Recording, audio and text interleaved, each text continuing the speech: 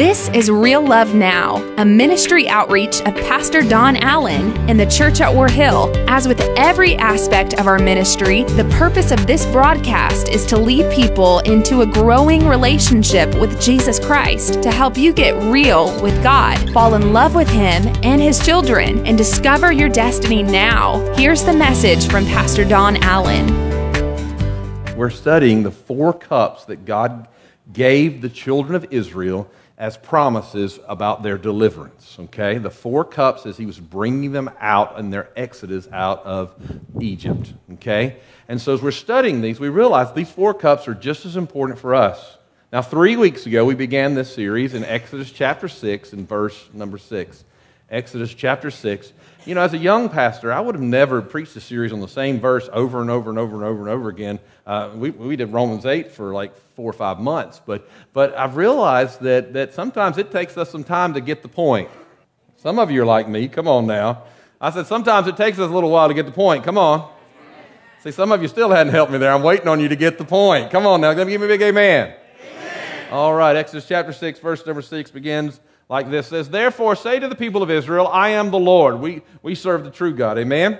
And here's His promises. The first cup comes like this. He says, "I will free you from your oppression." And the first cup that we want to drink out of it was the cup of sanctification, okay? The cup of sanctification. This is the cup where God says, "You belong to me." It's where He saves us and delivers us from the curse of sin upon our lives. And in the cup of sanctification, let me just clarify this. This cup is not the cup of perfection. Not the cup that says you are righteous and holy. Okay, there's one good, and He makes us holy and makes us righteous, but it's not the cup that says you have to be perfect. This is the cup that says that you have been sanctified. And what sanctified simply means is that you have been set aside for a purpose. Okay? That you have been, and I wrote the name because that one's been set aside for the purpose of my illustration, and we wrote sanctification across it. Aren't you glad that God set you aside according to His purpose, and He wrote a new name, the Bible says, across you, that you could be used for His kingdom? That's exciting. That just blows my mind that God says you once were used for something else, but now I'm going to set you aside for something else. God chose us, and He pulled us aside. And then we came to the second promise where I will rescue you from your slavery in Egypt.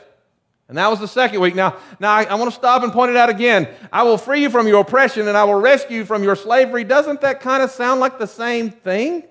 But then we realized that what God was saying is this. He said, I'm going to bring you out of what has bound you and set you aside unto myself. And then I'm going to bring you out of Egypt. Then I'm going to get Egypt out of you. Because too many of us, we come to Christ, but yet we still live like we used to live. That we are supposed to not only be set aside unto God, we're supposed to be growing in the purposes of God. And what I've come to tell you is that my God can set you free in such a way that you don't have to live the way you used to live. That sanctification comes through the power of Christ at salvation, and it begins to change who you are as you drink from the cup of deliverance. God's delivering you, setting you free, that you don't have to remain bound, that you are free by the blood of Jesus Christ. But see, a lot of us just want to keep praying the prayer of salvation over and over again. But God says, no, take a drink out of something called deliverance because I'm going to set you free and I'm going to make you more than you could ever have imagined. I feel it down in the core of my being. And He wants you to drink from the cup of deliverance. And then the third promise is this. The third promise is really, it comes up, He says, I will redeem you with a powerful arm and great acts of judgment. Praise God. So our third cup is the cup of redemption. The fourth cup, which we'll get to next week, Lord willing, says, I will claim you as my own people, and I will be your God. Then you will know that I am the Lord your God who has freed you. Listen to what God's saying. He says, I'm going to set you apart, I'm going to deliver you, and I'm going to redeem you. And when you get through the fourth cup, then you're going to be able to stand back and say, look what God has done, because God truly has delivered me. That's where I want you to get. I don't want you to walk in here going, Lord, please don't let anybody read my mail. Have you ever been around one of those people that look into your soul? And when I was a youth pastor, I don't know, but just because things are common unto all people, I used to be able to look in the eyes. The Bible says the eyes are the light of the soul. And my youth group was convinced that I could read their souls. If you just stare long enough, everybody gets there. Come on now. And I'd walk in and I'd kind of just look right in their eyes. And as I'd look in their eyes, I didn't have to know what was inside. But if they were doing this, something wrong was on the inside. Come on now, man. You know what? It's not that we're playing some game with people. But the truth is this, you don't have to come into God's house ashamed of what your weeks look like. You can come into God's house because you know God chose you, and even in your weakness, He's still delivering you, and He's redeeming you for a purpose. Now, I love that cup of redemption. Now, anybody who knows me knows I like long-term projects. I mean, I'm one of those guys. It's like, we groomed a tree around here, just in a little bit of a almost bonsai type of formation, but we groomed it for 20-something years. That thrills my soul. Some of you are thinking about a 20-something year project. Some of you get tired with a 10-piece puzzle. Come on now. I'm the guy that wants the puzzle that might take you years to finish. I like the longevity of the project. I like redeeming things too. I guess it comes from when I was a kid. Do you remember when they would have those little, this is going to really date me, those green stamp books? How many of you remember the green stamp books? And we'd fill out the green stamp books and we'd go in, and it just created something in me. And so then I discovered one soft drink points. And man, you just enter those points and they send you free stuff. I'm like, I don't even know why I need one of these. It doesn't even fit, but it was free. And I love doing the point systems for free. And I love reward systems because when you redeem the rewards, it blows. You know what I like most about it? I like watching the faces of the store clerks when I get it for free. I'm like, I'd like to redeem my point. The other day, I got the Mac Daddy redemption moments. Pastor Danny was with me, and I said, I had saved my points for this, and I got there and thought, I don't really need that. And so I thought, well, I'll save for this. And then I got there, and somebody gave me one of those, and so I thought, well, I'll just get one of these. And I saved for 3 years these redemption points. 3 years. And so I walk in, and when I say, hey, I'd like to see that, the man kind of looked at me like, can you even afford that? And I thought, you're going to be really surprised in a minute. And so we get it down. I said, that's the one. I'll take that one right there. I've had my eye on it forever. And I said, I'll take that one right there. And I go to the cash register, and he looks at me and says, how would you like to pay for this? I said, with points? He looked at me as if to say, we'll see. The look on his face when the total went, and he looked up at me and he said, well played, sir, well played. I love redeeming something because when you redeem that item, what you're doing, the word redeem simply means where God said, I will redeem you with a powerful arm and a great acts of judgment. The word redeem simply means that you are buying something back and you're exchanging something. And I want to read you the definition in order that you buy back or to cash in the value of something in order to receive something else. It also means to win back, to free someone or something from what distresses or harms them, to liberate them from what captivity they're in by paying the ransom. Now, think about that for a moment. God says, I'm going to redeem you. I'm going to redeem who you are. I'm going to buy you back. And how did God buy us back? And it's the simplicity of the gospel of Jesus Christ that Jesus went and exchanged himself on the cross that you and I deserve to redeem us by his sacrificial gift to make us his own. And when he did that, he bought us back from the curse of sin and death. And you know what? That's one of my favorite things to see. And I'm not afraid of the long-term project. Some people are like, well, I told them the gospel and they didn't get saved. And I think, well, it took Jesus 3 times to tell this one guy named Nicodemus the gospel before he would get saved. So if it took Jesus 3 times, it might take us some more. Come on now. But you keep telling people the gospel. And I love it when you see them come to God's house and that first week they're here. And man, they're like holding on to the chair like they're on a roller coaster or something. Come on now. And it's altar time and you're going, all right, who wants to get saved? And they're like, not me, not me, not me. And I love watching over the next few weeks as their grip gets looser and looser, and then before long, whatever holds them back drops them, and that hand shoots up, and that hard face suddenly softens, and the glory of God redeems their soul and sets them free. And I watch as all of a sudden the one who was afraid suddenly begins to worship God, and tears streaming down their face, and I can't help but say, well played, God. Well played, God. You did it right. You won them, Jesus. Amen. You see, what we've got to understand is that God's working in our purpose. And the third cup is the cup of redemption. God's trying to bring us. He chose us and He set us free. He delivered us from all the things that are bound us. And then He says, I want to bring you to the place that you come to the cup of redemption. Now, what does that mean for us to drink from the cup of redemption? You see, redemption, it means that God is going to enable us to do what we're supposed to be doing. Let me tell you, God did not redeem the children of Israel from slavery in Egypt just to make them slaves in Israel.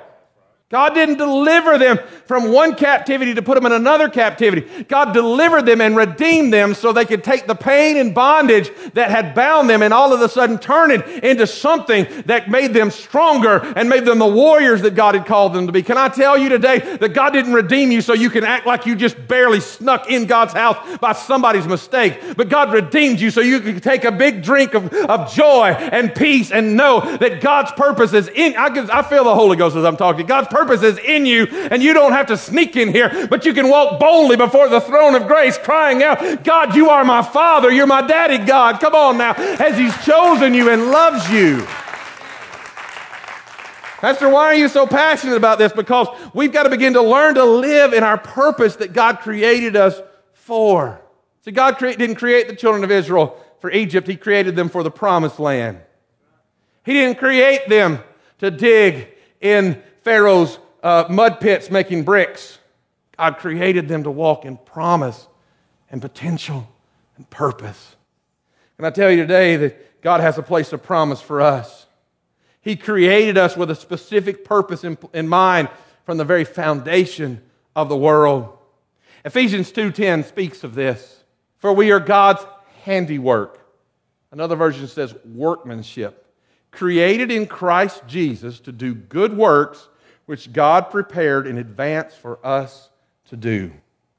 We are God's handiwork, God's workmanship, created before, even from the very beginning, for a purpose. Now, I've got to translate this for you. Let's put this in a literary term. The word here for handiwork or workmanship is poema. This is the word from which we get poem or poetry. So you literally could write this, that you are God's poem. And if you know anything about poetry, you understand that it has to be written to a certain cadence or a certain beat or to a certain order. It's iambic or pentamic, or you understand that it's written in a certain order for a certain reason to bring a certain effect into those who experience it. Can I tell you that God created your life in such a way and put a purpose down inside of you that when you are moving on God's purpose and in God's time, that you will bring an effect in this generation. But most of us don't sound more like a poem. We sound like other literary avenues, like drama, comedy, tragedy, which starts really funny and ends really bad. But God didn't call you to have this dramatic life. He called you to flow in an order of balance. And He called you for a reason. He chose you. He designed you. He gave you a purpose. Now look, to drink from the cup of redemption, we're going to have to look at what He said He would do. He said it this way. He said, I will redeem you, watch this, with an outstretched arm. Okay, I want you to get this.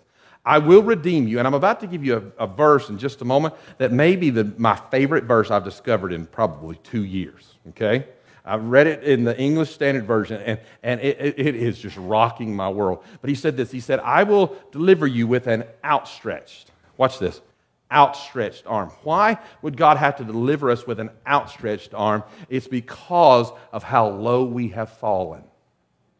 God says, I'll find you, watch this, right where you are, right who you are. So most of us want to climb to a certain height and say, okay, God, I'm finally ready. And God says, no, I'm not waiting on you. I am just listening for your cry. I'm looking for the intent of your heart. And God's hand is, watch this, is outstretched. I love the way the psalmist says in the 18th chapter in the 35th verse. This is what he says. He says, you stoop down to make me great. Maybe that doesn't do for you what it does for me. But I about shouted all over my office when I read that. I went, whoo.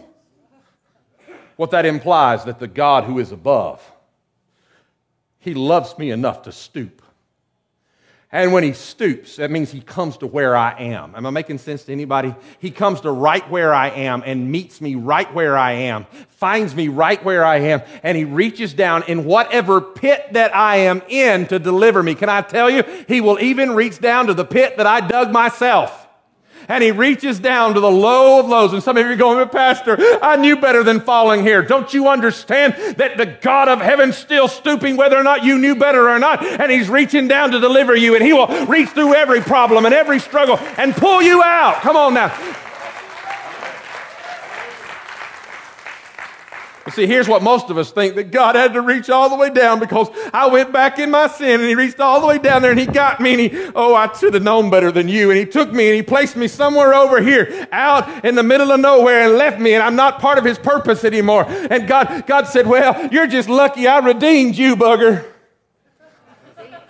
Come on now. You're just lucky I pulled you out. You just stay over there on the back burner a little while. But that's not what the verse says. It says God reached down and he blood dusted us off and he cleaned us off to make us great, to put us in purpose, to put us where God's called us to be.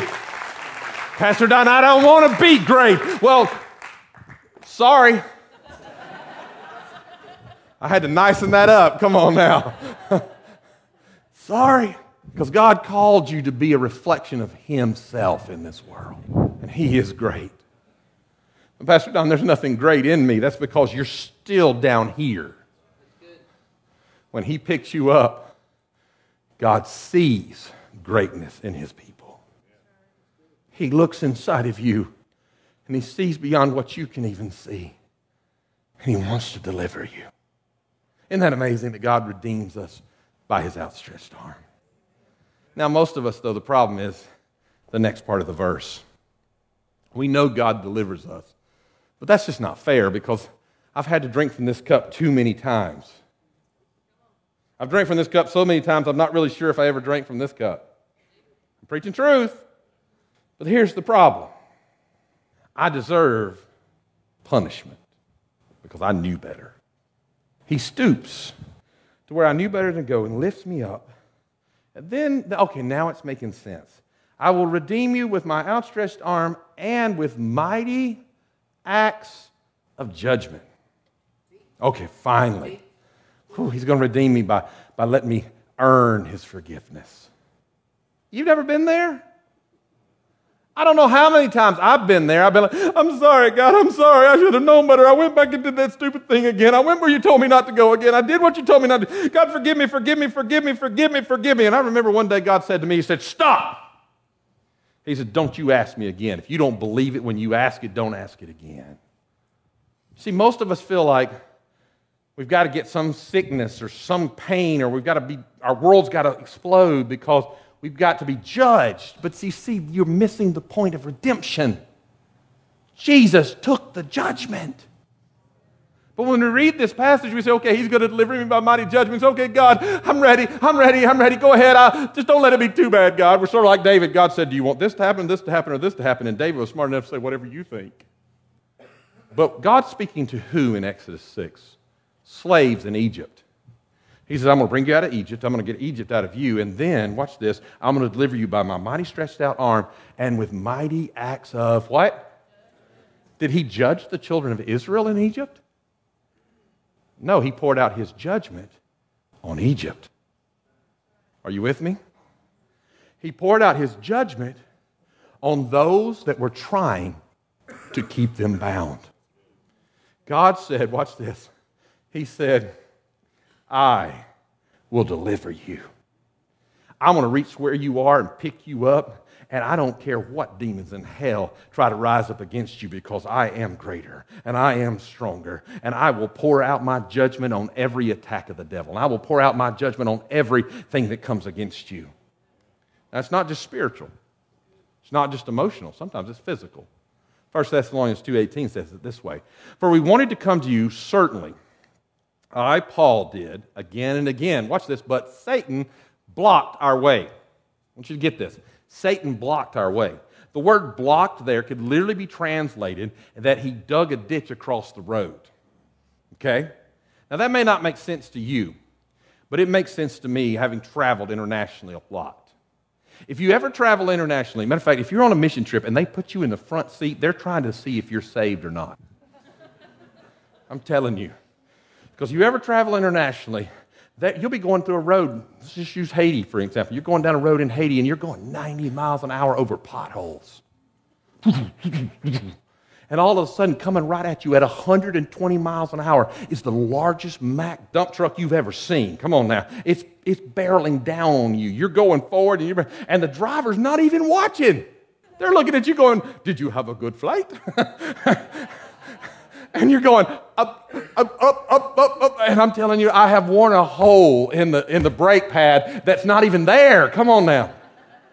But you put that person, you're not even sure if they're saved or not on the trip, they're going to know Jesus before you get where you're going. Come on now.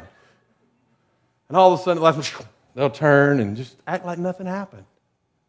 But what I've learned in those countries as well is that in the middle of nowhere, where you can't turn around, they'll dig a ditch across the road.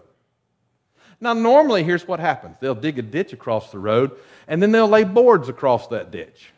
And they'll charge you to drive across the boards that are over the hole that they dug so that they can make you think they saved you from falling in the hole they dug. It's true. But ever so often when you arrive in the middle of the night, there are no boards. And when you arrive at those ditches in the road and there are no boards, the people driving you always get really nervous because they understand that's what robbers do. They dig a ditch in the road where there's nowhere to go, and then they have you. Can I tell you that's the way the enemy works? He leads you down a road that you don't see a way out of. And then suddenly he digs a ditch across the road. You can't go back, you can't go forward, and you'll spend everything you have just trying to stay alive there. But that's where I remember a God who said, my hand is not shortened that I cannot deliver you. That's where I remember a God who said, I will reach down. If he can reach down into the pit of despair, he can reach down to whatever dead end road you're on and move you to a safe place. What you have to understand is 2 Corinthians chapter 4. Sometimes you're going to fight battles. We are pressed on every side, but we are not crushed. We are perplexed, but we are not in despair. We are persecuted, but we are not abandoned. We are struck down, but we are not destroyed.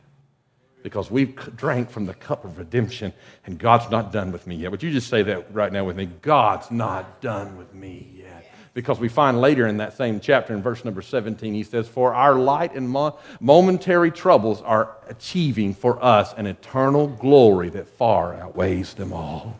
So what do? We fix our eyes not on what is seen, but on what is unseen. Since what is seen is temporary, but what is unseen is eternal.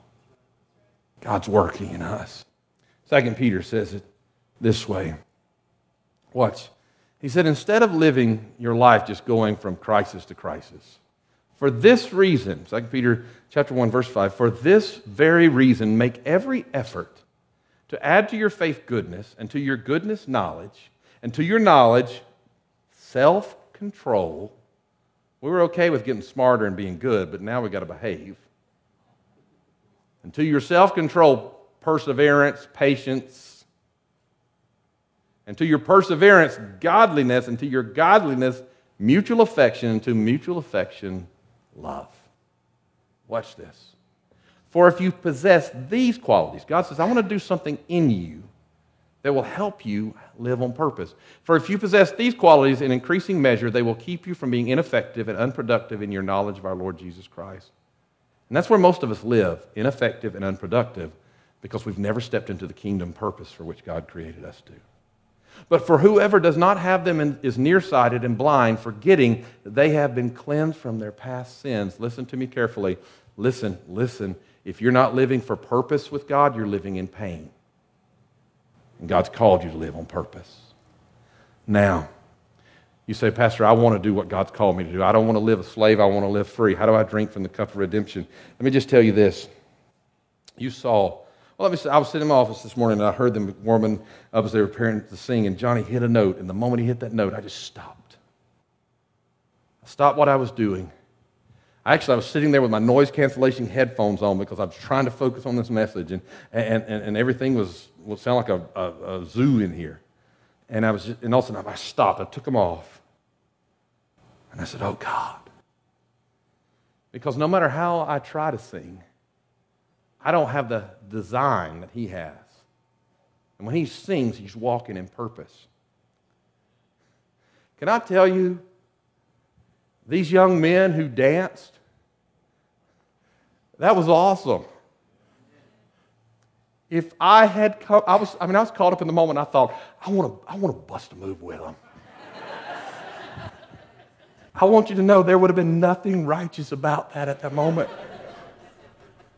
I'm telling myself, last night I had Jonah in my arms, and I'm standing with Jonah in my arms. There was something on TV, and I was standing dead center in my living room, and I was breaking it down with Jonah in my arms. I mean, I'm talking. I'd be ashamed to show you how I was dancing in my living room, and I'm surrounded by my family, and not one member of them saw me, other than little Jonah who was in my arms. Not one of them saw me because they were on their phones. Come on now. And I was busting it down, but that is not my purpose. So you see, your design reveals your destiny. I want you to get that. Your design will reveal your destiny. God created you with a purpose, and it may not be my purpose. It's God's purpose for you. The thing is, you're just going to have to make up your mind. Are you going to stop just going from sin to sin, or are you going to start looking for the purpose of God? Now, I'm going to close with this today. You go, Pastor Don, but I want to live on purpose, but I don't know. I feel like I sidelined myself. Can I ask you, do you feel like God is omnipotent? Let me explain that to you. Omnipotent is God is all-powerful. So let me say, can God do whatever he wants to do? Come on now. Amen. So God is omnipotent. If we want to take God is omnipotent, we have to understand that omnipotent, we also find the word potential there, which means that God has the potential to do whatever he wants to do because all potential is in him. He is omnipotent. All right, watch this. If God is omnipotent and all potential is within him, then God takes his potential and puts it inside of us. God's potential is inside of you.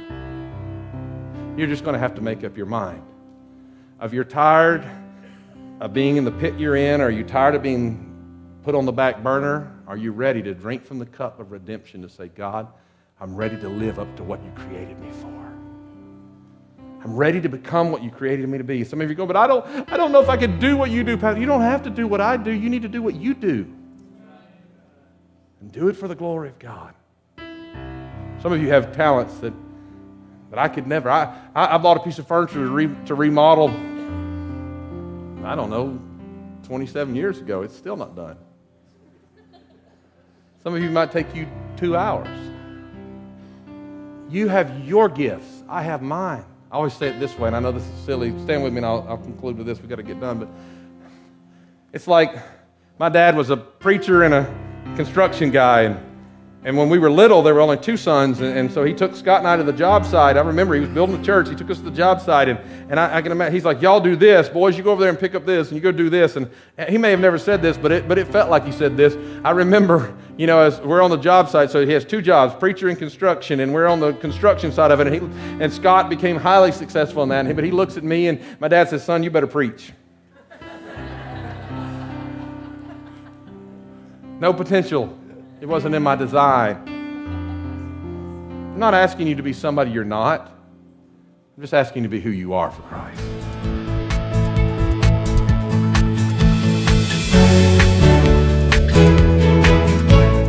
That's today's word from Pastor Don Allen to help you get real with God, fall in love with Him all over again, and live out your destiny now. To learn more about our pastor and the ministry of the church at War Hill, join us online at warhill.com. Then join us in worship at one of our North Georgia locations. Service times are Sundays at 8:15, 9:30, and 11 a.m., where you will find real love now.